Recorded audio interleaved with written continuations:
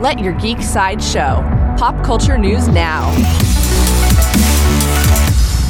Hi, this is Andrew, and here are your pop culture headlines. For fans of Mario, Nintendo released a new official trailer for the Super Mario Bros. Movie.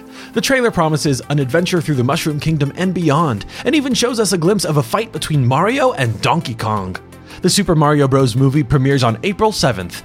Coming soon from Marvel and Firaxis Games shared a new prequel short from their upcoming video game Marvel's Midnight Suns. The prequel short shows Nico Minoru joining a team of mages and hunters.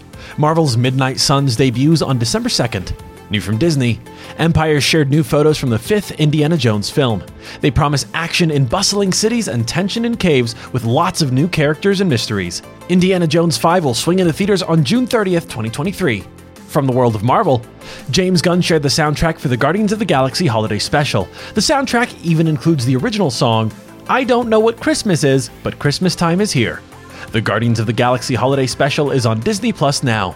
This has been your Pop Culture Headlines, presented by Sideshow, where pop culture is our culture. For any more ad-free pop culture news and content, go to sideshow.com/geek. Thanks for listening, and don't forget to let your geek side show.